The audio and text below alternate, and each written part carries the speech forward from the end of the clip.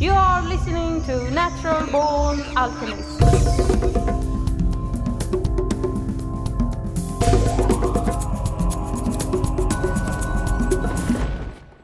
Welcome to episode number 252 of the Natural Born Alchemist podcast. My name is Alex and I'll be your host. My guest in this episode is Roxanne Murphy, and we connected a bit on Twitter over the topic of loss, because she lost her husband and I lost my unborn daughter. I wanted to do an episode about grief and dealing with grief, and also how you can heal from grief. And so I asked her to join us here on the podcast to talk about her experience and how she managed to find healing. So thanks for being on the podcast. Thank you for inviting me. So can you tell a bit about who you are? My name is Roxanne Murphy, and I live in Oklahoma with my daughter and my boyfriend, David. I'm a stay-at-home mom. I homeschool my daughter, and that takes up a lot of my time. We have a great time together. And I guess maybe why I'm here is that I lost my husband some years ago, and I took MDMA to help cope with it, and it really changed my life. So can you tell about how you lost your husband first? Sure. I don't know how much to say, so I'll just say what I have in my brain. We were on our way to breakfast, and a couple needed help on the side of the road. So we pulled over, and he was struck by another car on the highway because there was a lot of rubbernecking because of the people on the side of the road. He and another man were killed in front of me, and my daughter was in the car, and I was outside of the car watching my husband go to the car that needed help. So I saw everything, and I really struggled with, at that moment, whether to get my daughter out of the car seat to come with me to David's side, his name is David, or not. And the whole thing was atrocious, of course, but that decision was very painful. I decided to bring her with me. And we went to him, and he died in our arms. How old was your daughter? She was 1.5 years. You told me this long ago, and only the other week we were driving, and my 3-year-old, because if she needs to pee, she can't wait too long, and we were driving on the highway, and my wife said, just stop and pee. And I said, no way, I'm not stopping on the highway, Then I'd rather clean the car, from pee. I was thinking of your story. Well, I don't want to plant fear in anyone's head, but to be cautious, especially with babies around, I don't think there's anything wrong with that. How long did it go before you found any, like MDMA? Did you find that instantly, or did it take many years before you knew what to do? Well, I'd had a lot of experience with MDMA recreationally. And it actually helped me with a lot of my own personal problems as a young person.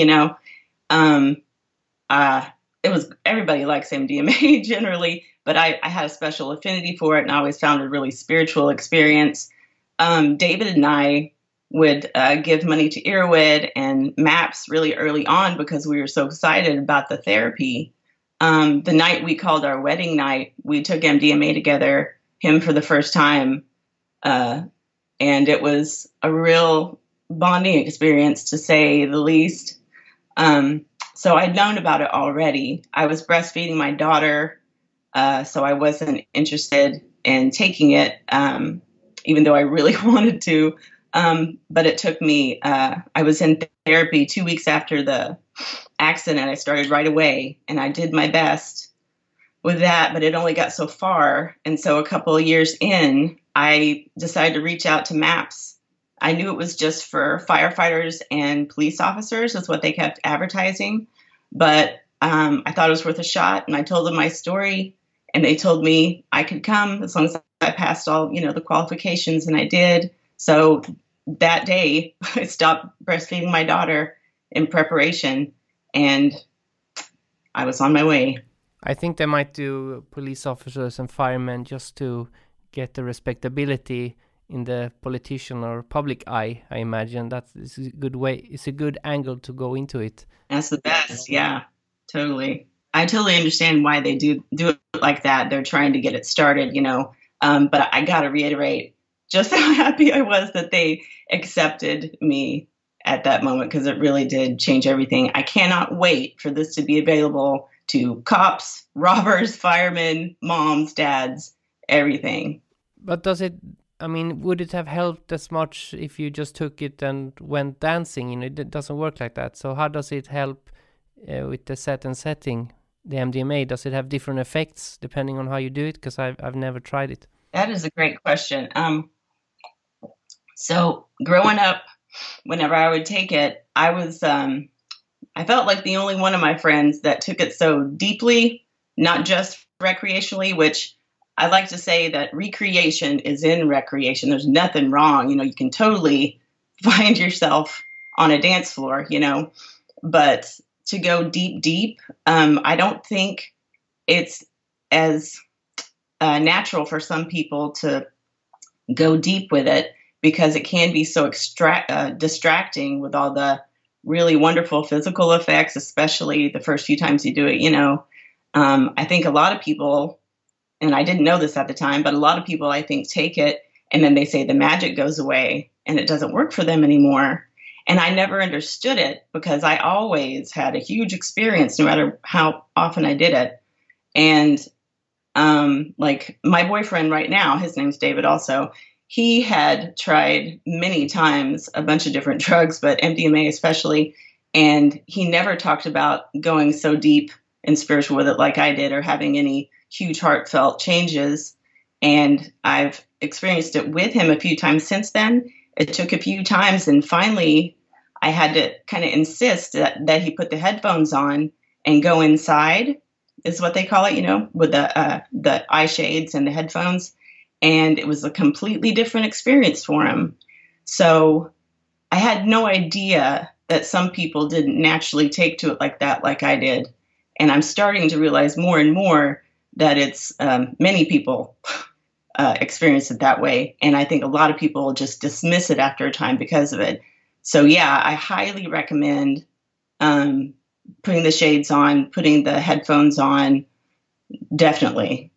That is the same with cannabis, whereas, smoking joints doesn't really get the same effect as eating a lot of it in silent darkness. Sure. Yeah, and I heard, I was listening to some older podcasts of yours, and you mentioned that, I think you did, that marijuana was not your favorite drug. Is that correct? It was a mistake when I did it, but I accidentally ate some, and I didn't like that. But I did smoke it for many, many years to feel normal. And then after the ayahuasca, now I can't, I could smoke 10 joints a day and do my tax returns, but now I can, if I smoke one joint now, I get really affected. So I do it like maybe once a year or something, like very rare. Wow, that's really interesting. I wonder why, of course. I wonder why that happened. Do you have any idea? Do you think it's a chemical thing or a perspective thing? I don't know. The ayahuasca, or if it was me, I don't know who is saying these things, but I always say the ayahuasca told me that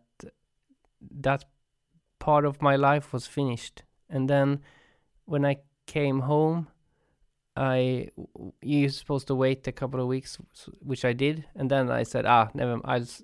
I smoked some, and I was alone at the time, and I almost fainted, and I was on the floor, and I was thinking, oh no, now I'm gonna die all alone, like that, and I got really scared of it. And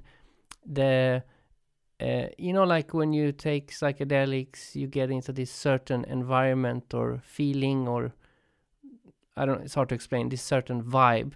I got that vibe from the joint, which I'd never had before. 2 years later, I was going to go back to Peru and do ayahuasca again. I ended up I was in Denmark. They have this free town where you can it's not legal, but it's like they sell weed openly and stuff like that, like a mini Amsterdam. And I hadn't smoked for a very long time, so I smoked when I was there, and I was watching the sunset, and I could see this being in the sunset waggling its finger at me, like, don't do it. So I stopped smoking because I didn't want to go to back to Peru and then get a trashing from the ayahuasca, because I hadn't done what I should. I think I smoked all day, every day for maybe 10 years. But for the last 9 years, I've only smoked it like once or twice a year. Usually when I'm in a place when I end up in a place where it's legal and it's just good quality. But I can't do much, just a touch. I did that very recently. Because I do that kind of out of like, oh, I remember the good old days, like that kind of motive. And I was in Amsterdam very recently, and when I smoked there, I thought, I don't think I even enjoy that anymore. I just don't. It's not my thing anymore. It sounds cheesy, but I got that classic opinion now where you're naturally high. No, I get it. When you said the vibe, I know what you're talking about. It's like all it takes, of course, like if you have the music that you associate with certain experiences, or if you start talking about it, you can feel your heart race and the vibration around you just kind of elevates, like it's never far off anymore. I think the drug is so important because for a lot of people, it is far off, and that makes me so sad. But for me, I feel like it's always at the perimeter of my mind, and I could kind of access it to a certain extent, when you were talking, I was thinking about some people say there's like this concept of a wall. Like my husband had tried marijuana a few times, and he said, it never really did anything. And then after his experience with MDMA, which there was also what seemed to be a wall that it would not work for him for quite some time. And then all of a sudden he stood up and, it took effect. Ever since then, marijuana has meant the world to him. So I wonder if it isn't about just breaking through some kind of barrier to get into that space. And once that wall comes down, you're free to roam around without being blocked in. Yeah, that could be.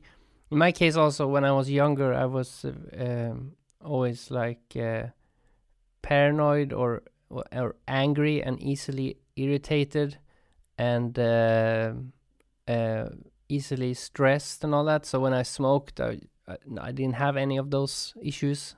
So, but with the ayahuasca, that kind of cured those things for me. I don't need to smoke anymore. So now when I smoke, I get too relaxed, so I become like a zombie. So that's why I think it doesn't work anymore. Okay, yeah, that makes sense. I smoked pot for a really long time just because all my boyfriends and friends did it, my family and stuff, and I've never smoked and not gotten completely way too high. It was just always very overwhelming. I could not socially interact at all. And it became a chore, and so, everything does different things to different people chemical wise, but MDMA supposed to be stronger in a lot of ways, but it's so gentle and inviting and helpful and clarifying. I think it'd be a great thing for everybody to do it personally. Is it visual or is it just emotional? Well, for me personally, it's visual, but I think I'm just very visual that way. Like people tell me that I probably didn't do MDMA or something because it's not visual. Everybody has different experiences. I get visuals every time. It's like acid, LSD is really visual like that. I would say my MDMA experiences aren't that, creative visually, except for every once in a while. It's a fraction of what LSD does for me anyway, visually, but it's always visual. and not just tracers and things, but like objects, characters. And I saw this, I don't know if you remember the movie. I think it was Beastmaster or Clash of the Titans, actually. There was a little golden owl that was in it. It was mechanical. And that thing, was in my vision. I don't know, stuff like that. But I guess it depends on the person. Do you usually see extreme visuals with any drugs that you take?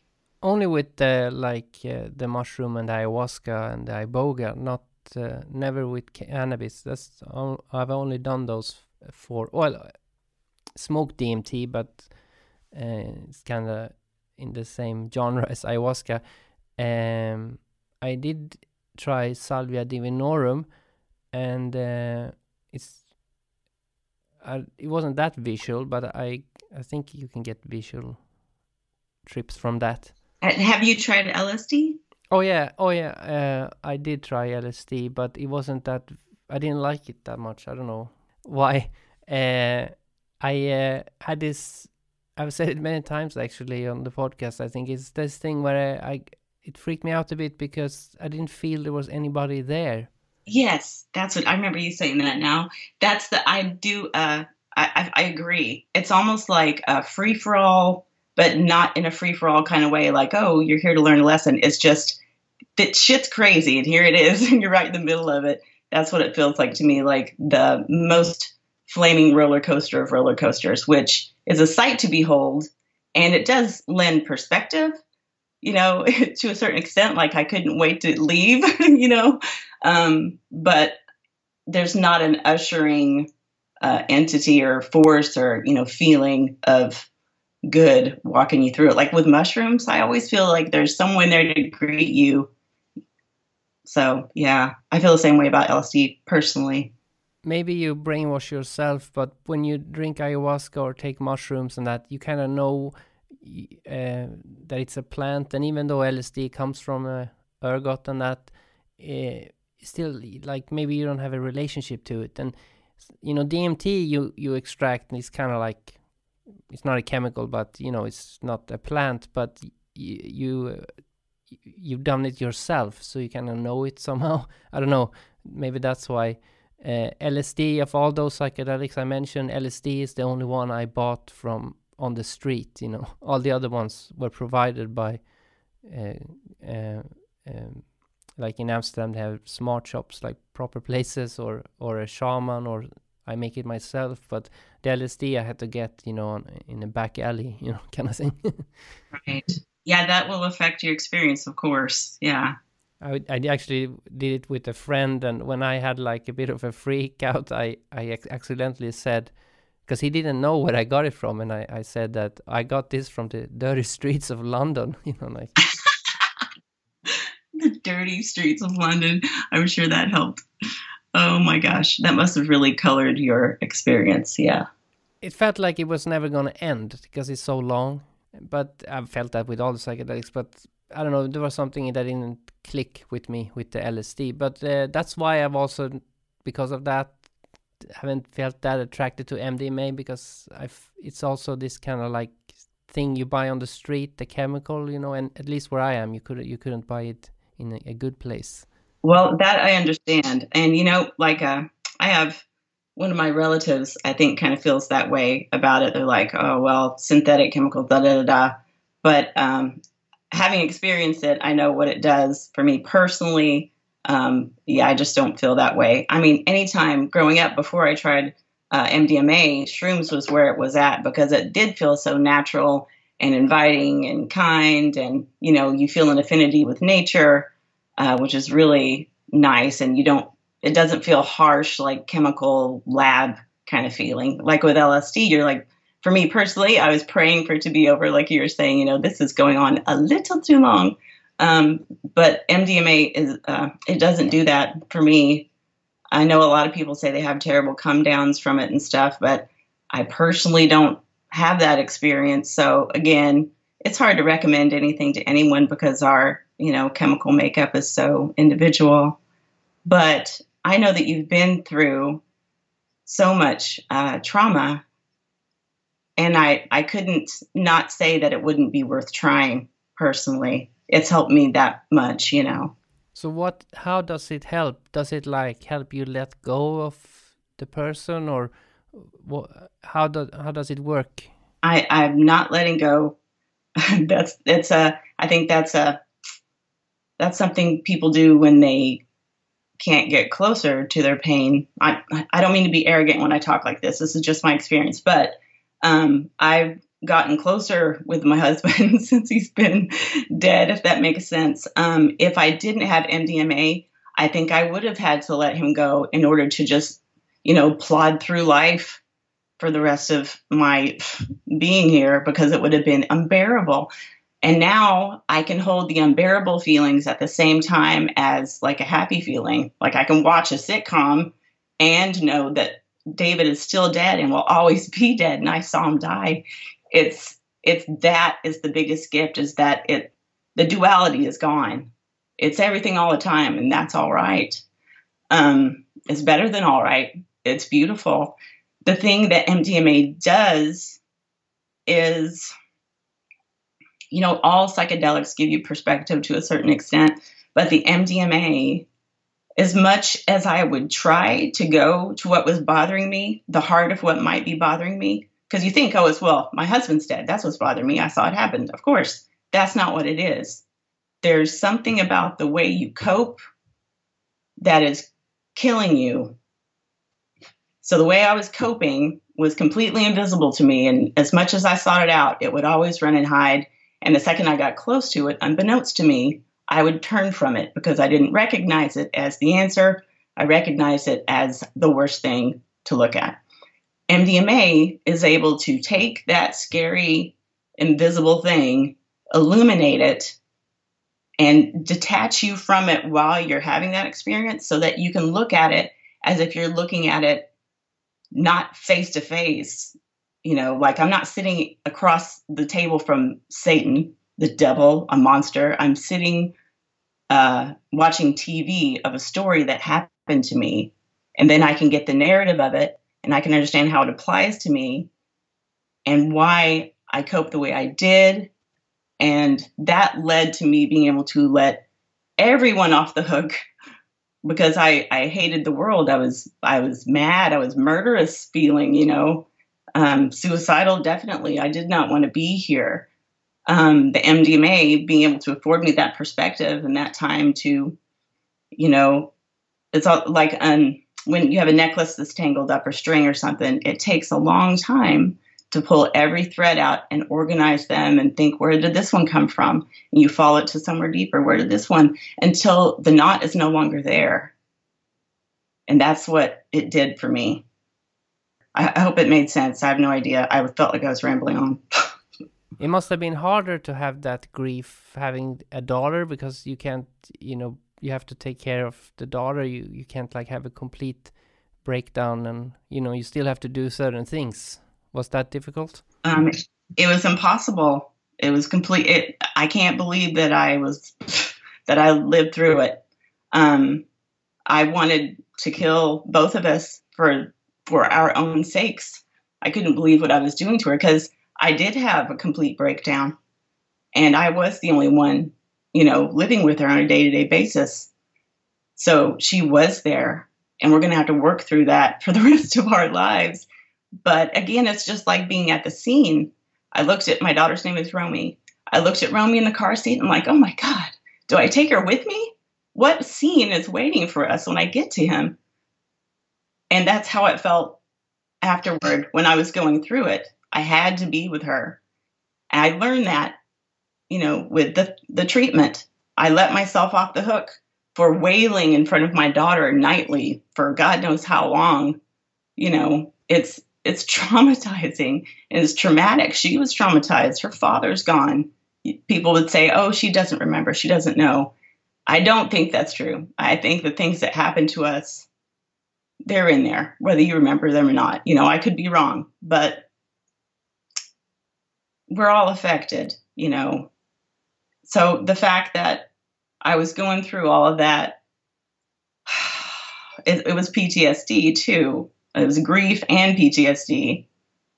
And the person that I would talk to about things to, my problems, was dead. David was gone. and I was left with Romy. And I thought for sure David was the better parent by far, and I couldn't believe that she was left with me. Ugh, pathetic. And that was another thing through MDMA. It showed me I was not pathetic. I was amazing. David chose me just like I chose David. We chose each other for a reason, because we were outstanding. And we had decided to have this daughter because we loved each other so much and wanted it to grow. And we did. And that was wonderful. I also think what the child knows about why the father isn't there affects, like if the father left and never came back, or if it died helping somebody, or if it committed suicide, it will create different emotions in the child.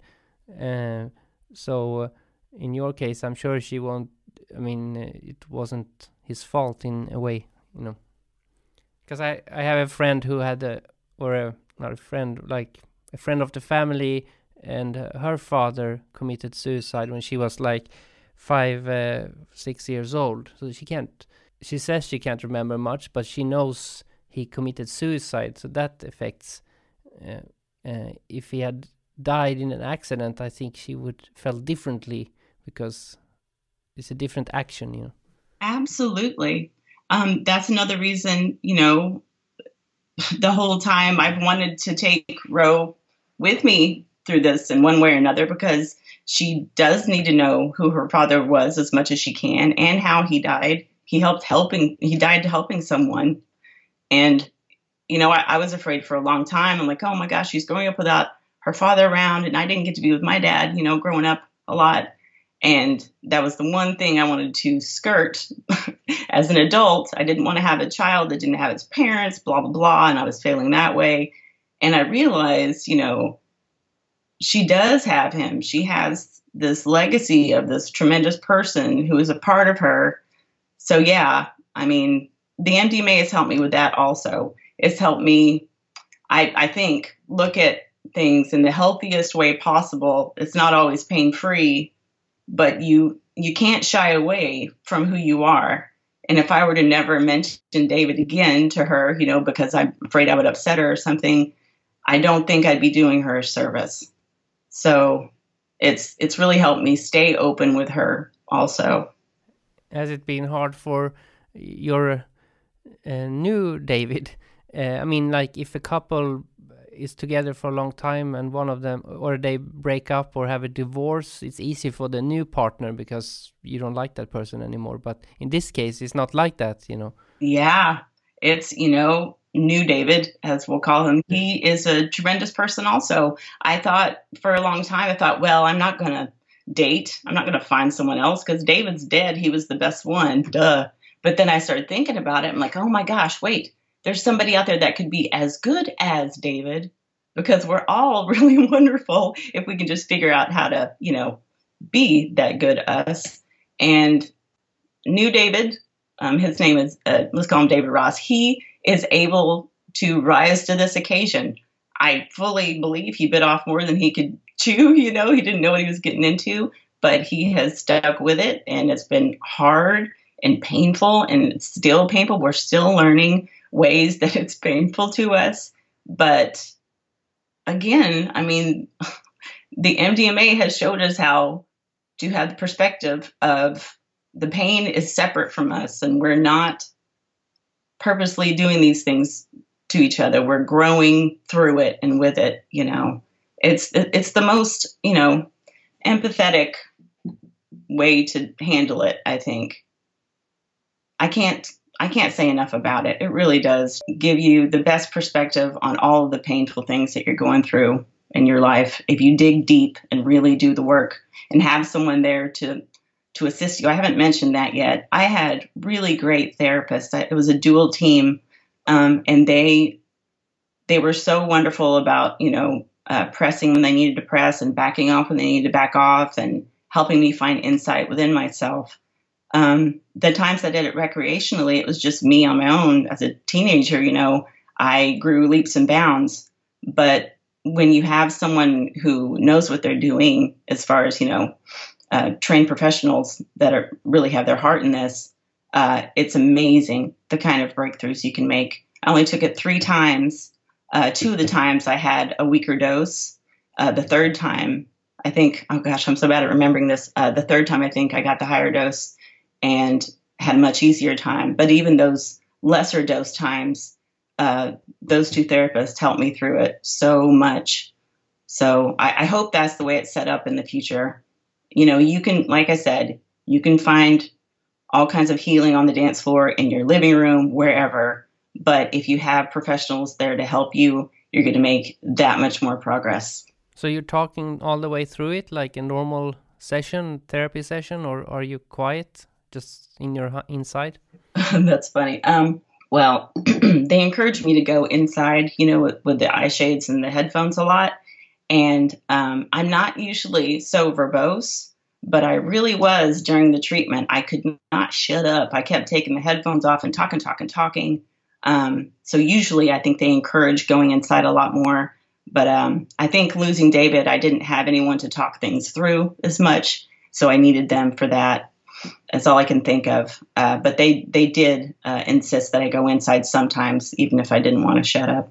Because it took a while before you could do that. Did you get some sort of like standard therapy help from the government or something like that? Yeah. I went to, I live in a college town, and they have like a sliding scale for the students who are trying to get their degree in psychology or to be a psychologist. And so I went there to the same guy for 2 years, and, you know, he was still learning. He was a tremendous help, just having someone there that could listen to me, of course, but they had access to people who were trained professionals that were teaching them and stuff. So I got a lot of help that way too. But you think you probably would still go there? I mean, it's a longer healing without the MDMA. Oh my gosh, I'm telling you, I would have never gotten to where I am without the swift kick in the ass that a drug like this does for you. I was trying my hardest for 2 years. I was on the verge of murder-suicide. It's true. In my head, I would think of what to do. You know, I was there, and I didn't, because I was in charge of my daughters. The prevailing feeling that kept me going. It does not keep everyone going. I had huge support from my family. I mean, people with lesser circumstances, including myself, probably won't make it in certain cases, and that's just the truth. This drug did something that I would have never come to, maybe until on my deathbed, when, you know, DMT probably kicks in high dose or something. I mean, it took a huge chemical shove. If it was willpower, I would have got it done in that 2 years. Didn't do it. I got this thing when my daughter was stillborn, was after, because I did some truffles, it's like mushrooms, a while after that. And I came to the fact that the grief, in my case anyway, the grief was pure. It was like a representation of my own ego, because it was like I wanted that child and I didn't get it. You know, compared to when a child is in a shop and they want a toy and they can't get it and they have a tantrum. It's kind of like that, because the person who died is fine. It's just that I can't have that person, and so that kind of realization helped me also. Nobody belongs to me, really, you know, like if you know what I mean. I do. What a hard realization to make at that time in your life, but that's when you make those realizations. You know, it's like the Buddhist thing of like detachment. You know, I remember being young and hearing about that and like, oh, detachment, that sounds so terrible. You love your family. You want to be with your family. You love your loved ones. But ultimately, you're right. We don't belong to each other in a possessive way. We belong to each other in a way that's always accessible. You know, like I still have my husband, I feel. So knowing that you don't possess them kind of lets you have them in a whole different way. Does that make sense? That's what it's been for me anyway. There's this Sufi poet, Rumi. He has this thing where he talks about the highest form of love, and he describes it, and I paraphrase, he says something like, this love, I mean the perfect one, doesn't require any connection, which is a complete contradiction. But if you think about it, it's like you don't even need to meet the person. It's like such pure form. Yeah. This sounds really woo-woo, but I totally believe it. I mean, we are all the same thing. So it's this illusion that we're separate that keeps us longing for each other when we're all right in each other's lap all the time, you know. I think society has a tendency also to hide deaths from children, and I was very conscious with my living daughter I mean, she's only 3 years old. She is fully aware of what death means, because I don't think it's good to have it as some sort of secret or mystery or something like that. I agree. You have to, I mean, it sounds so morose and maybe even perverted to some people, but you can't, in my opinion, you can't keep it as a secret. You create a boogeyman that way. Like with Ro, we would go walking for huge long walks after David died, just, therapeutically. And anytime we came across a dead animal or something, I would take her to it, and she would see it. It was, the bird was in the air the other day, and now it's on the ground and it's going away. And for me, nature really helps, just to cope with things like that. We're all going to be a carcass someday, for, lack of a better poetic phrase. But we're also still here, like we always have been, in my opinion. And that's helped a lot too. Yeah, because you see death all the time. In fact, because I was so conscious of informing her of the existence of death, I noticed how much death you see, like a tree or bugs. Or in the beginning, it was hard to explain death because she was so young. But then I discovered a good trick. I discovered was that we built a snowman, and when it melted, it died, and that's when she got it, in a sense. That is a great way to introduce that to a child. I think children probably understand on a different level than we do. It's just kind of, I think they're probably closer to nature. They haven't had their whole crazy lives to make up stories about how they're not part of nature and stuff like that. The snowman's great. We'll see the snowman again. We had the snowman. He's still in our hearts, whatever.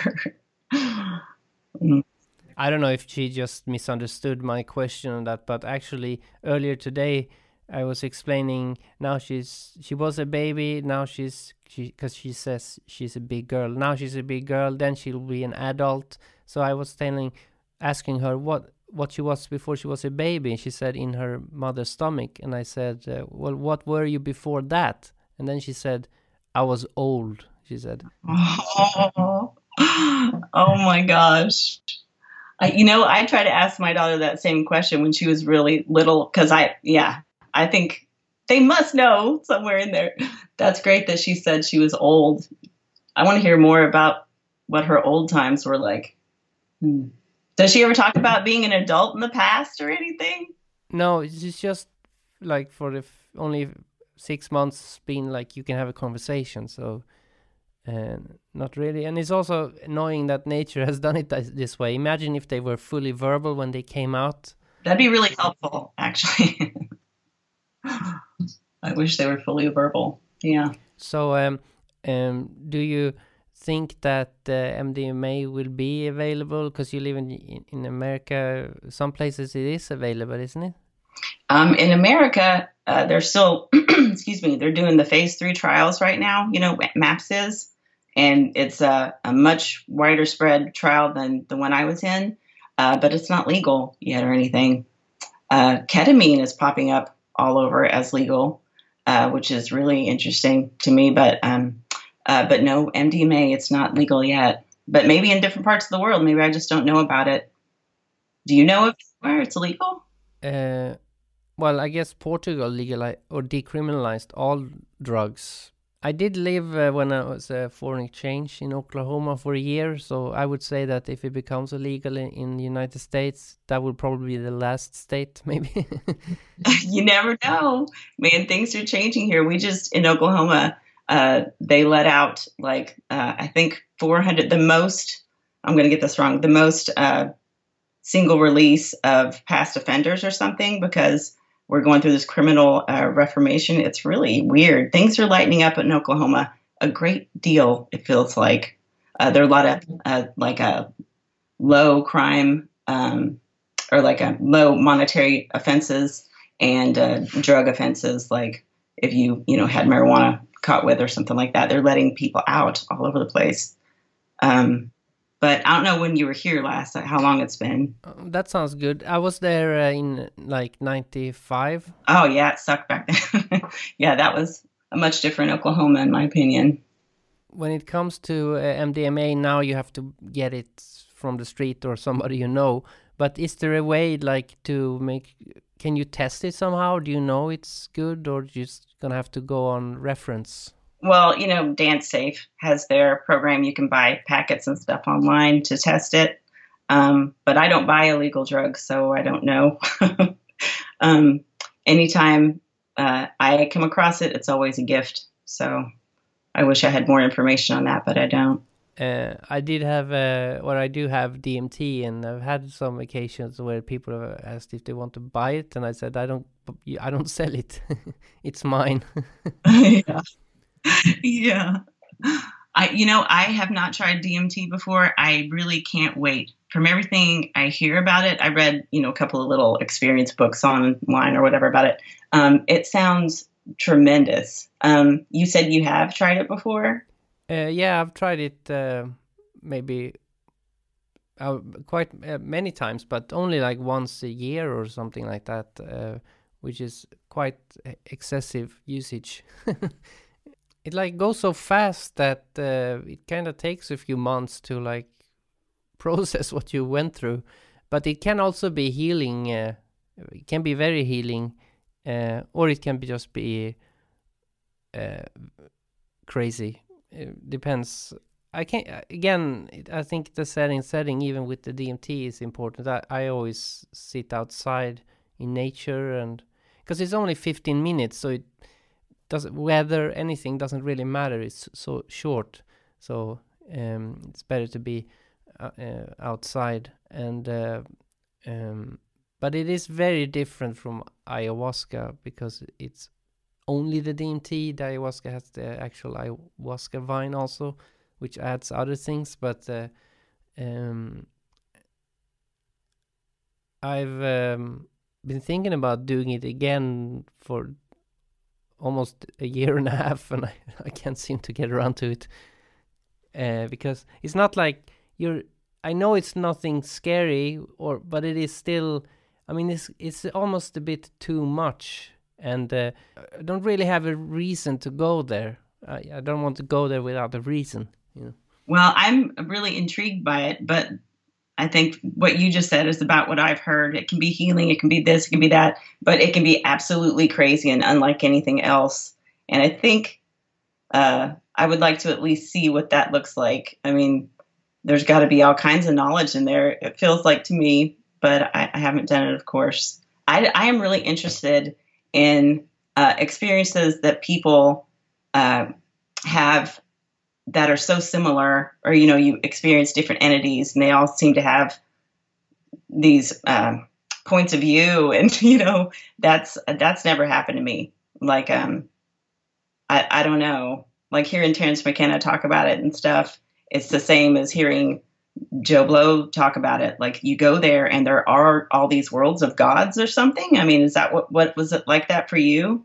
Oh yeah, it's the complete opposite of LSD, where it's like you come into this congress of beings. I don't know, it's like loads of things there. I mean, it's hard to explain, but it's just full of activity, and often this thing where they you feel like they're like welcoming you or come on in, like that kind of thing. But it's also very intense, and it can be quite overwhelming, like when you look up at a very tall building and you almost feel like you're gonna fall backwards, like that kind of thing, but way more extreme, but it's hard to explain. But I felt that it because I'm so interested in shamanism, and I'm studying it and reading it and spending time with shamans. I mean, really indigenous ones. And for a while, I was contemplating going down that route, and I was thinking about it as my intention for a DMT trip I did.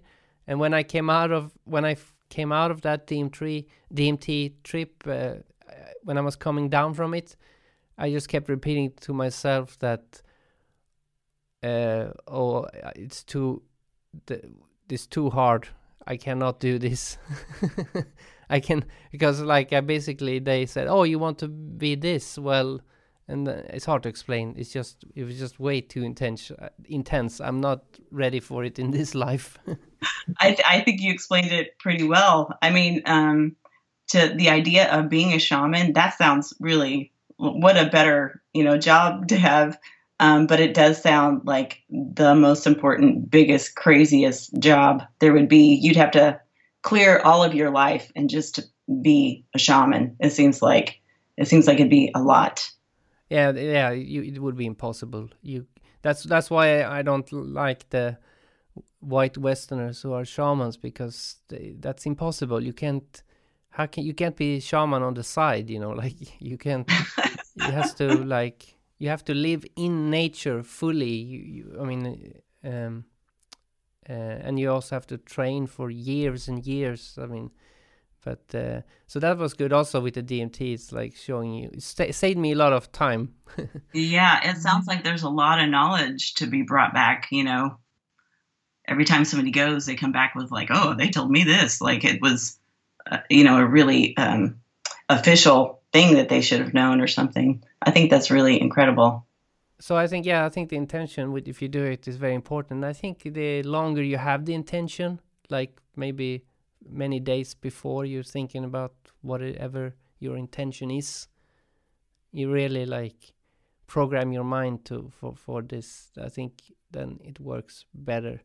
Because I did listen to, the Hare Krishna chant. I was listening to that on repeat for a very long time, for days. I don't know, I just got into it for some reason.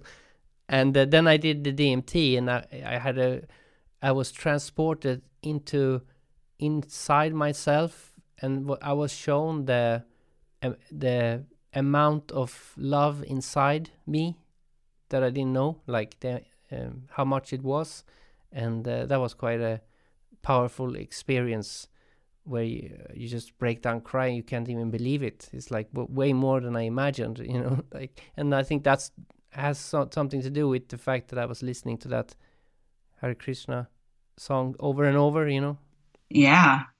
I try to prepare anytime I do any kind of thing like that. Also, it doesn't always seem to impact it really obviously like that, but I think that's important to go into it like that. The MDMA, whenever during therapy, one of the more moving and stunning things that happened visually, I went in and I immediately tried to start conversing with David, my husband who passed, and it was like he was there, and we were just chit-chatting like we always would, which was very comforting, not talking about a lot of things of import. We got around to how Romy was doing, stuff like that. I looked up. It began by, I looked up and there were like little pinpoints of light, and then these spires started to grow up into the pinpoints of light, which became stars. The spires just grew taller and taller, kind of unrolling themselves and building themselves as they grew. And then the stars kind of began connecting each other, like whenever someone draws the horoscope figures in the stars, to show where Taurus is or something. But they were moving from one star to another all around, and then it began to form, and it was David. And he had these wings, and we were just chit-chatting, and it was so comfortable. It felt kind of tentative, like I better not push anything too hard, it might go away. And then I asked him, I'm like, how big are you? Because I was trying to find the scale, and I could not find a scale. And he throws his arms, which are his wings, up over his head and begins to grow at a massive rate, exponential rate. Like I can't even understand how fast and how tall. And he just goes and goes and goes. And it's like I'm going through the universe or something. And I'm trying to grasp the scale until I say, oh, gosh, enough. Because it was like it filled me up so much I couldn't understand, the word grok. It's like understand completely. I couldn't grok how big he was. It was outside of human understanding.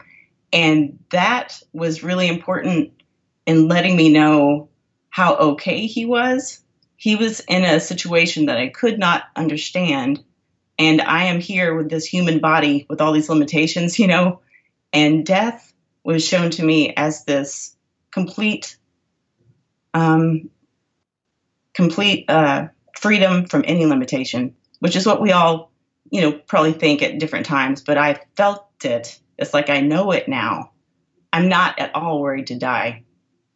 I don't want to die. I'm here for plenty of reasons, and I'm enjoying it most of the time.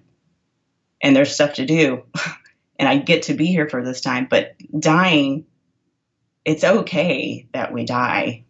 I've had a very strong insight in one ayahuasca ceremony many years ago, and it made me get into near-death experience books. I've read many of them, and they kind of verify what I heard in that. And it's this thing where you, if it's true that you do reincarnate, that you choose. So in that concept, if that's true, that means that you chose this to happen to you before you were born, because for some reason you knew in your higher version, you knew this was good for you. But when you're in it, it doesn't feel like that. But once you die and you like come back to your real self, whatever, it was good, if you know what I mean. Like I know, I do. I feel that completely. I don't know if I literally believe in reincarnation like it's thought of, but on David and I's wedding night when we bonded over MDMA, we had a shared experience. We both saw ourselves in. This always sounds so fruity to talk like this. I'm sorry, it sounds so woo-woo, but this was what happened. We both saw ourselves way far out in space, like in the blackness. And we were just, kind of like light that were talking to each other, two chunks of light talking to each other. And we decided, I'll meet you down there. I will find you and we'll hook back up. Let's do this. And it was like we had seen when we first met. We must have first met before we were born. We made this decision to go down to this scary place and live these lives and find each other, save each other to a certain extent, and then ruin each other to a certain extent, and then come back from that and gain all of this knowledge and pass it on to my daughters, what it feels like. We pass it on to mankind, I'm sure, everything we all learn here. But that's what it felt like. Years before he died, we had this happen to us, and I thought about that after he died. I'm like, I did it to myself. Damn it. It was another thing that made it so hard, but it's also very comforting at the same time. Yeah, some people get upset when I say this, but in my vision, I saw this child starving to death in like Africa somewhere. I don't know where. And I realized that life probably learned more about love and compassion once it dies than somebody who just lives a very comfortable life, not thinking about much, or don't have, normal drama, but nothing that rough, but then people think that it makes you think that it's good that it starts to death. That's not what it means. It just means that it's only for that person experiencing it, I think people, I don't subscribe to this whole good and bad anymore. It's not good that a baby in Africa dies whenever it's, one because of its starvation. That's terrible, but it's not bad in the sense that we think of it either. It's terrible. There's not like crime and punishment. There's, I think, a lot less judgment in the universe than we're being told. That baby did nothing to die. Of course, neither did David. Neither did some wealthy person who died today. We're not, it's not crime and punishment. It's just love and chaos. There's times where we all come together and we're harmonious. And there's times where we fall apart and it's chaotic and more challenging. We gain something from both of those states and every state in between.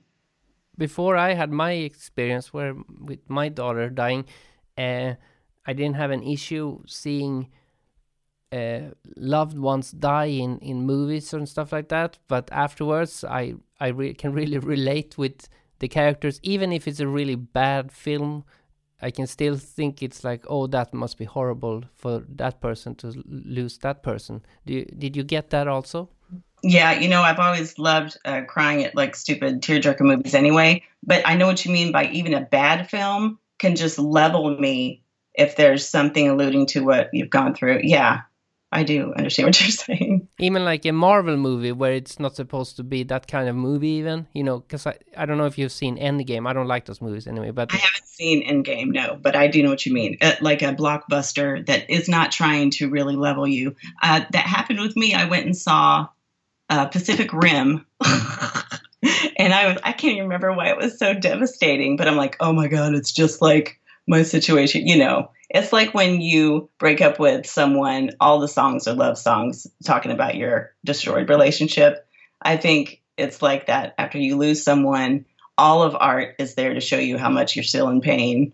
So even if it's like a blockbuster movie or something, I think that's beautiful though. It's like you get to have insight everywhere you look, even in dorky places. I remember like a while after my daughter died, I thought, now I just want to watch a film where I don't have to think about this, because every time I saw a film somebody had to die, they don't have any other ideas for a plot, So I thought, I saw this, they made a film about, what's the band's name now? It's not Skid Row. Mötley Crüe. They made a Mötley Crüe film, and I thought, this is just going to be sex, drugs, and rock and roll. But then in the middle of it, the singer or drummer or something, his daughter dies. It's like exactly the same. I was like, I thought it was just going to be a lot of sex and partying, It's inescapable. It's everywhere. Yeah. So did you find it difficult for other people for the people around you to understand? Because I know we put up our baby on the wall and stuff like that, and some people were freaked out about it, or even my wife, some of her friends, she threw away because every time she said something, they said, I don't want to hear about that. That's too horrible to listen to, Oh man, I feel for you. I do. Yeah. I think every single one of my relationships changed in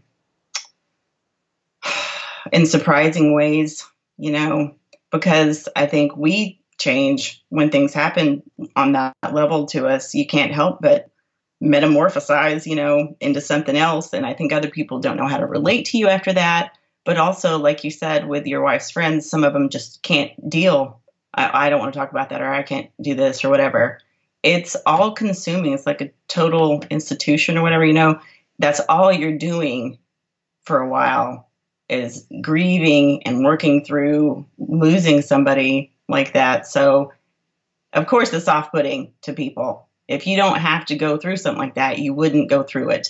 Even your closest friends and family, some people just can't do it because they haven't picked up those skills. I was pretty mad about it at first. But another thing MDMA has shown me is to let myself and everybody off the hook. So I'm slowly, for some people, just trying to really understand what makes them unable to help me like I need them to help me, But yeah, it's painful. It's hard. I kind of got healing from the uncomfortableness of other people in a sense, because I had to take a flight not long, like a month after I had to some work thing. I had to take a flight, and I was sitting next to somebody, and they went you chit chat. They went so do you have any children? I said, yeah, she died recently. And then the whole flight was uncomfortable for that person, but I kind of enjoyed it somehow. I don't know. It's like, I know what you mean. Yeah, it's liberating to get it off your chest also. and what happened also was that he, in this particular case, he was talking about his company, and he felt when he managed to buy his first Rolex, he felt really like that was one of his dreams.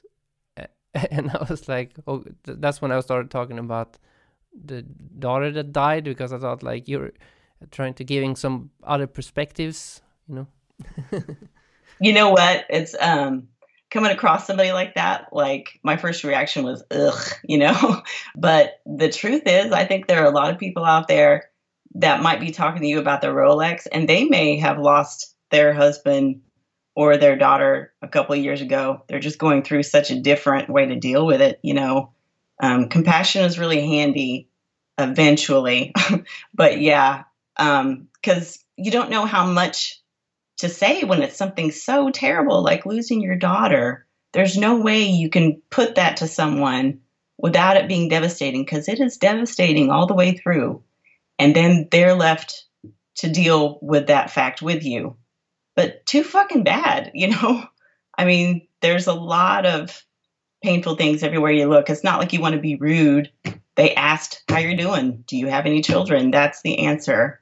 So the more we have to interact with each other and be uncomfortable, it's only going to make us closer or whatever, understand each other more. But yeah, I ruined a lot of conversations. I have ruined a lot of conversations with basically total strangers that would just ask how I'm doing. Yeah, I used to do that all the time. I don't know what happened to you, what people who have similar situations, if they keep it secret or not. But what we discovered was that many people we didn't know had lost a child said they did, but they just like kept it secret somehow. Wow. Gosh, I can't imagine that. Jeez. People that you knew, like, were close to? Well, I don't know that many people. Actually, it's my wife, and she knows a lot of people. But she had like friends that she went to school with, and friends she had contact over social media, and that came forward because she was quite open about it. Yeah. Right. I think isolation is one of the main problems when you're going through grief and PTSD. You feel like no one knows what I'm going through, which is true. But there are people out there that have experience with something maybe similar, but especially in America, we're taught to, like you were talking about, like not mention it on the airplane if somebody asks or something. It's only to our downfall that we keep that stuff to ourselves. Like I remember seeing, it was someone in the Middle East. It was a handful of women that were mourning a loved one that was like a son or a husband or something that was killed violently, and they're in public and they're just moaning and wailing and crying and moving up and down and drawing as much attention as you can imagine when someone's doing that. And I just remember thinking, God, I just want to do that. I want to go in the street and I just want to pull my hair out and scream and scratch my face till it bleeds and tell everybody how terrible this is. And nobody even wants you to say it. So I think that is one of the things that is making it so much harder than it has to be for people who lose someone. I'm sorry you had to go through that and are going through that too. That's terrible. I'm doing better than my wife did. It took longer for her. Now she's almost at the point of at peace, or whatever you would call it. But it did help with ayahuasca. I was trying to make her, because she did it before, I was trying to make her do a ceremony, but it took like almost 3 years before she did it. And when she finally did it, she said she will always have grief, but now she doesn't have that other kind, you know. Like there's two different kinds. Like one grief you're at peace with, and then one that's like makes you handicapped, you know. Like different kinds. Yeah. You know, I can imagine, like I likened it to when you're on a road trip and you have to drive into the sun. That's what it's like. It's like you're driving and you're blinded by this grief. And then after you're able to work through it a little, a lot over time, and with help, you can kind of make a turn, and you can turn your head anytime you want. And the grief, that ball of fire, is still there. It's always warming you, and it's always, putting light everywhere, but you don't have to be blinded by it. You can turn away from it enough to live your life. I'm glad your wife has come to a point where that's her. Her main objection of doing ayahuasca was she didn't want to face the pain, and I said, well, that's what you need to do, but I guess it's harder said than done, because that's what you usually do when you do those kind. Is it the same with MDMA? You kind of have to face it? Well, it's yeah, but it's not hard. With MDMA, it's not a big deal, because it's like you're detached, I guess, from it. It's not terrifying. It's more comforting. It's like yeah, it's like seeing a fire instead of feeling a fire, if that makes sense. Detached might not be the right word for it. That's what is coming to mind. It's almost like you care for everything and are so compassionate in every direction that even the worst things in your life, you can look on with enough love for it not to scare you. Does that make sense? Oh, it's hard to explain. And you also I get these kind of things where it's like, don't worry about it. This happens, like this goes on for eternity. It's like this, nothing dies really. It's just your human form right now. But on the big grander scheme of things, it's just one of millions of bad experiences. But it's hard to explain. No, yeah, that's the kind of perspective it takes. And that's what psychedelics in general have told me too, that everything you take so seriously, even the worst of things, it doesn't have to be that painful. It's not as big a deal as you think it is, that kind of thing, which is a terrible thing to say, but it's true. It happens all the time, and you can do it. That's the main message I got also. For me, it was also, I remember I was listening, it was actually Terence McKenna, I was listening to him one time. It wasn't long before my tragedy happened, but he said that nobody goes through life without tragedy. And I remember hearing that, and I was thinking, like, because I was looking back at my own life, I had some bad things happen, but I wouldn't call any of it tragedy. I thought, I've been pretty lucky. And then, like, it happened. So I'm not sure I would change it, because then I wouldn't have the daughter I have now. And I mean, it's hard to say. But I always try to live my life that everything happens for a purpose. So more like my experience was more an initiation. Yeah. It is like an initiation. It's like a terrible baptism or something. Yeah, you get, just like when you take psychedelics, you get all this perspective. When you go through a profound grief like that, I think it also strips away all the things that make this world so limited. Like a lot of the limitations are taken away whenever you're grieving, because things look so different. You can kind of see them for what they really are, even though they're so terrible. I mean, like, I think about security. People think they're safe a lot of times, I convince myself when I'm laying in my bed at night that I'm safe. And it's kind of an illusion that you tell yourself. We're hurtling through space. Anything could happen on that front. There could be anybody who wants to do me harm could maybe do it if they really wanted to. But you have to suspend that belief so that you can live this human life. And it's too unbearable to deal with the fact that we could die today. It's too unbearable. And so we cover that up with the notion of, nope, I'm striving, I'm doing this, I'm waking up every day, everything's fine as long as I brush my teeth and make sure my daughter eats healthy food, we'll be fine. And it's just not true. So when you finally have to look at that in the face because someone did die, you have to decide, you're like, am I going to be able to pretend again that life is not so scary? And for me, it was getting rid of that duality and being able to know it and carry on. Did you meet other people who had like similar situation? Yeah. The more similar the situation, the more I understood that everyone's experience really is individual. Like I met a friend of mine had a friend who she was 23 and she had an infant and I think 2 other daughters, and her husband died.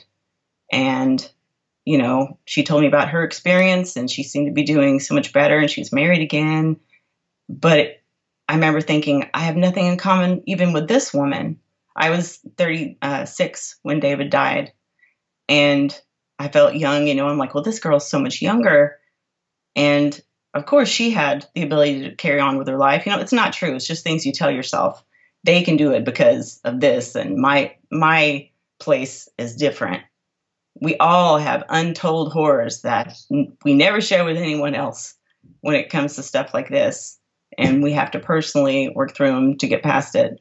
So the more people I met, the more I felt isolated, which seems counterintuitive, but that's how it felt anyway. Yeah, I met a few, but I always felt when they told their stories that they felt worse than mine. Like it felt like, oh, then mine felt easier than what they. Because I remember one in particular. She had twins, and there was some medical issue where only one would survive, and she had to choose. Like I thought that sounded much worse, and so in that way it helped me. But that helped you seeing somebody else's situation as worse. No, I was just like, oh, I'm happy I didn't have to make that choice at least. Like I felt spared. That's I feel like that was a really insidious thing with people that were grieving or something bad happened to them in general. It's like there was always a comparison, and like you couldn't bring yours up unless yours was the worst. I think that's such a atrocious and commonality. It's terrible to me. We all have our deepest pain, whatever it is, and just because yours is in a different way doesn't mean it isn't your deepest pain. I think it's really, really unfortunate that everybody tries to compare, because I know what you mean. That twin sounds worse than one, but that's not true for you. You lost your daughter, so. I didn't say anything to her. I was thinking, because mine happened. It just happened, and it was dead before I could even make a choice, so. That's heartbreaking in a different way, though. I know one of my aunts said, well, you're young, you'll find another husband. I lost my husband after 50 years, so that was even harder than what you're going through, that kind of thing. And all I could think of was I was only with David for 12 years. I still have like 50 years coming to me. So it depends on how you look at it. Yeah, I know there's in those circles where you lost your child, because when you meet those kind of parents, it's either they die in the stomach or they die up till like 1 year, because up till a year you're still considered an infant, because it's common you die in the crib for some reason. So they lump those people together, and there was always this thing where, well, at least you could meet yours, or, well, I didn't meet mine. I wish I could have met. It was always like a battle between which version was preferred, Yeah, that's impossible. It's impossible. It's the worst thing that would happen to you, and that is all that matters, I think, And I would say it was probably 100 times more worse for my wife in that sense, because I didn't really have as big a connection as she did. And I didn't realize this until I had the living daughter, because it wasn't until she was 1 year old when she was sitting on my stomach in the middle of the night one time, and she saw me for some reason, like we connected. And because up till that point they just breastfeeding, and then it's the mother's connection, and in the stomach I can feel it, but I imagine it's different. So when I had my connection with my daughter when she was 1 year old, I realized the connection my wife had with the one who died in her stomach. So it almost took me 2 years to realize her grief was different. I think it's different because, I mean, forgive me, I don't mean to offend you or anything, tell me if I do, but there is no worse. I haven't lost a child, so what the fuck do I know? But to me, whenever you're comparing one pain to another, it's like when you say what's worse, you can't imagine what someone has gone through. I have no idea what you've been through. I have no idea what your wife has gone through. No one knows what I've been through. It's just what it means to you personally. Like, I mean, is it worse that your wife had this connection and lost your daughter? Or is it worse that you didn't get to make the connection and you lost your daughter? They're both complete tragedies. Yeah, that's true. I guess it's just ways you say to yourself to rationalize things. What I noticed is that I now am worried that I'm going to be overprotective, so I'm really trying not to do that. Yeah, I did not lose my child. I lost my husband, and I find myself doing the same thing. Like I'm a spaz about crossing the street. I get so bent out of shape about it. I'm like, you have to stop. You have to look this way. I mean, all parents do, but I feel like it's my life's duty to make sure she, stays out of traffic. And that's just a hang up. It's a fear more than a normal or any other parent might have just because of what I saw. But you can't help but feel like, it's an animal reaction to something that happens like that, I guess. So how long was it when it happened? Was it a long time ago or? It's 8 years this next summer, 2012. So how do you see the future? Do you still need to work with the MDMA or do you feel that you can do the rest on your own? I think every 5 years I need an MDMA re-up. I think as on a whole, I think society probably could use that. But for what I'm going through, it's the gift that does not stop giving grief. It's like a box and you think you're going to open the box and there's the grief. It's a box with a box with a box with a box and they just continue to keep growing. It's endless, but it's not all bad, but there are always new facets coming up and MDMA really helps with it. I think we actually touched on all I can't remember the list, but there's like certain amount of emotions you go through in grief, like anger and trying to rationalize things, like yours is worse than mine, and fear and all. I can't remember them all, but bargaining is one, but it's hard to bargain with a death, I guess, but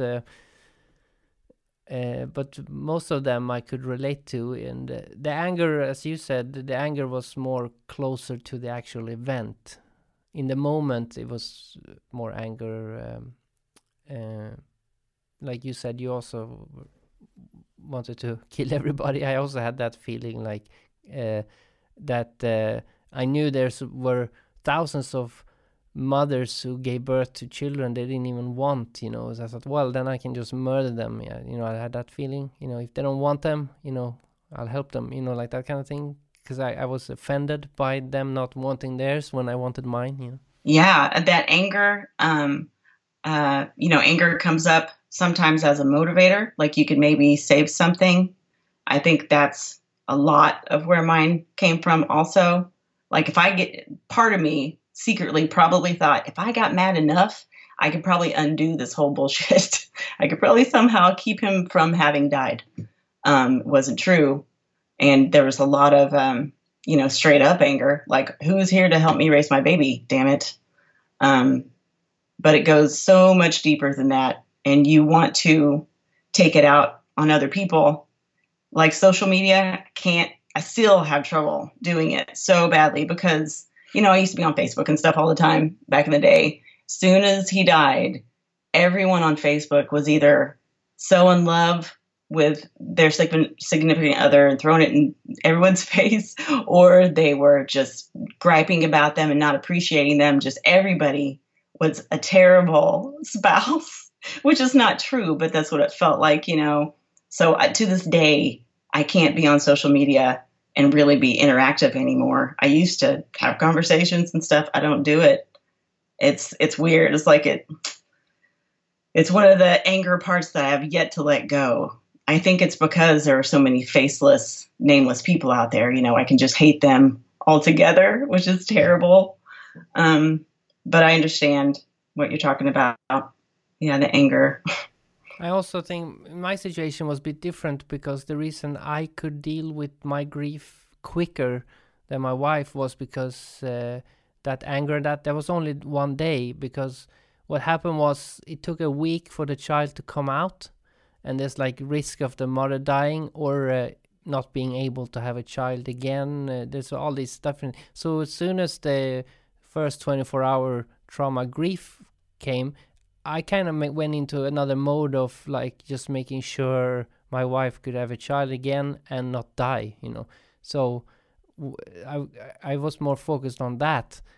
And then when it all went well in that area, I felt like a success. You know, it felt like, oh, you know, like, so it kind of flipped for me in my, where in her situation, she didn't care about if she lived or could not have, you know, like, so it was a different experience for her. So in that way, it kind of helped me that I could focus on that. That's what I think retrospectively. Yeah, there was something that you could take action on in a way. Yeah. God, I can't imagine what you went through, both of you. And I also understand rape now, actually, because as a man, you understand that that's not nice for a woman to experience. But it's, as always, if you can't have a direct experience, it's hard to understand. But that week at the hospital, I don't know, I lost count of how many men and women were poking their fingers, and she almost got this rape PTSD. It wasn't rape, but that is the same feeling she felt. What do you call it? What do you call it when you feel violated? She felt violated, and I could see it, and I even went and said, "Can you please limit the amount of different people that are poking their fingers?" You know.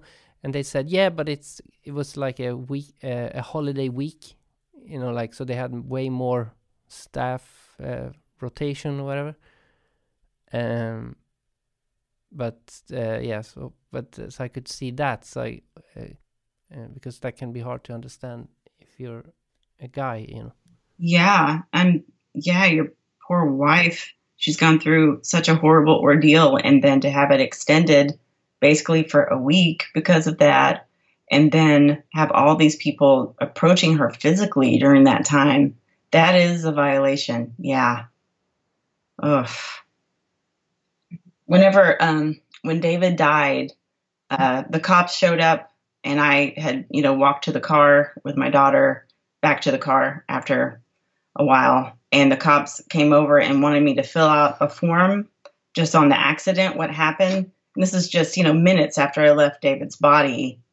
And I remember just boiling with rage because I felt violated. I'm like, how dare you talk to me about this? I'm in the depths of it right now. And they want me to write a paragraph in English with punctuation and stuff. I was just so, you know, it's just blind anger. But any insult, even them trying to help me by having write what happened down with the accident, it was just too much. And I'm like, where's your fucking humanity? You know, I can only imagine your wife must have felt that. Yeah, I can imagine. Did you get anger at the person who hit him?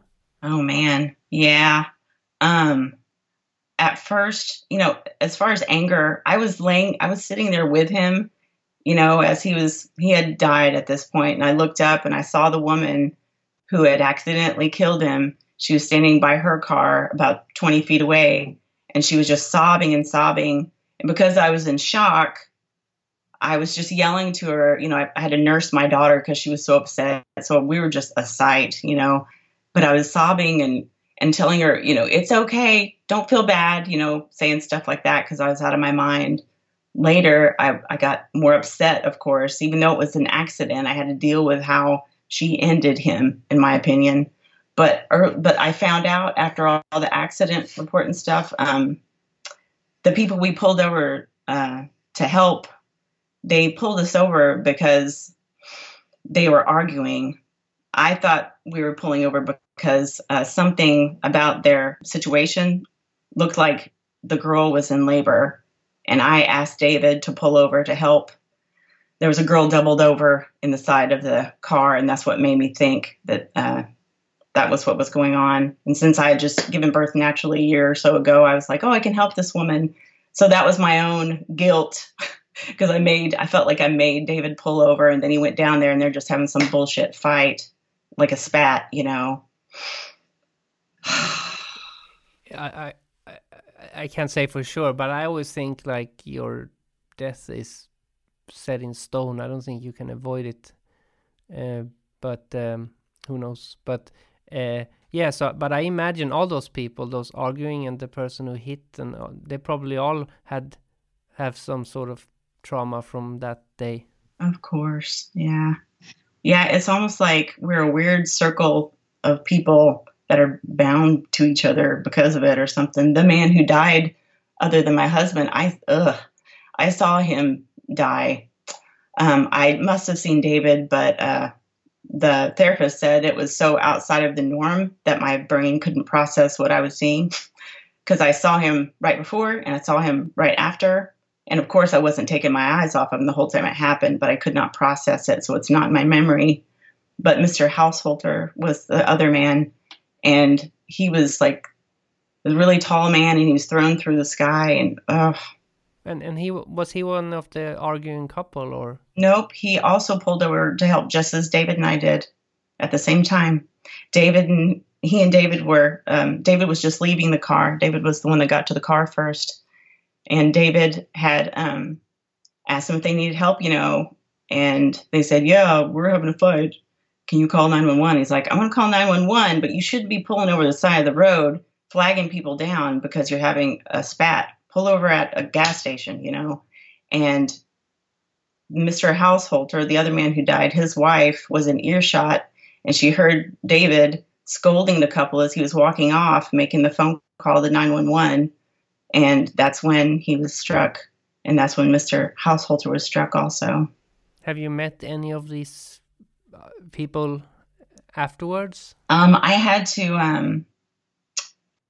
to be with them whenever the court appearance was for the woman who killed him. We were all there. So yeah, I saw them. I was thinking maybe the wife of the other person, if you connected with her, or... Right. Yeah, right on the scene. Whenever it had happened, right when I got up from David finally to walk back to my car, she grabbed the wife, Mr. Haushalter's wife. Gosh, I'm getting this confused. Maybe it was right when it happened. She came up to me and grabbed me and said, you know, you're going to be really mad at him someday, and it's okay. Just work through it. I've lost people before. It'll be all right. And then she left me, and she turned around and she went, oh, like that. And she looked down, and her husband had died, and she didn't know it. Oh, I totally forgot about that till I just mentioned it to you. But so yeah, I mean, I'm going to know that woman for the rest of my life. I never have talked to her again since the court hearing, you know. But it's such a binding moment. I can imagine. But I'm happy that the MDMA has helped you move forward. Oh yeah. I wish everybody on that scene could have access to it. It's a crime that not everybody can right now. Straight up, it's terrible. So, anything else you want to say about it that we haven't covered? I'm sure I've said everything. I just want to reiterate: if you are inclined and you do get the opportunity to do it in a appropriate atmosphere, I highly recommend it. I think it's worth a shot, personally. If you do it with a friend who's a sitter, is that also possible, or do they, if they don't have any skills as a therapist, you know? I'm not going to talk down about anybody who's doing it if they can't find the right kind of help. You know what I mean? All I can say is if you do get the opportunity to do it with a therapist that knows what they're doing, that's the best way to do it. I'm first and foremost, I just want people to be responsible because it is kind of hard to resist just doing it yourself by yourself. But I have no idea what kind of state people are in mentally. I don't know what kind of drugs they're getting a hold of. You know what I mean? I don't want to be irresponsible. If they find that they're in a good situation, you included, and you feel like it's the right thing to do, if you can do it with someone who has training, I highly recommend it. Sitters, as sitters go, they really do range all different kinds of people. You know how it is. So if there's someone you trust, I would always do it with my husband or my boyfriend because I trust them. But it's a decision you have to make for yourself. I'm sorry, I just don't want to be irresponsible. Do you understand? No, it sounds like good advice.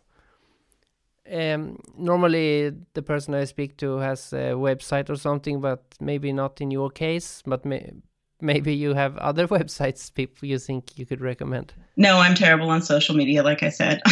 I'm almost invisible. But thank you for asking. So thanks a lot for taking the time to talk to me about these difficult topics. Thank you for sharing also. And I wish you continued progress, you and your wife and your daughter.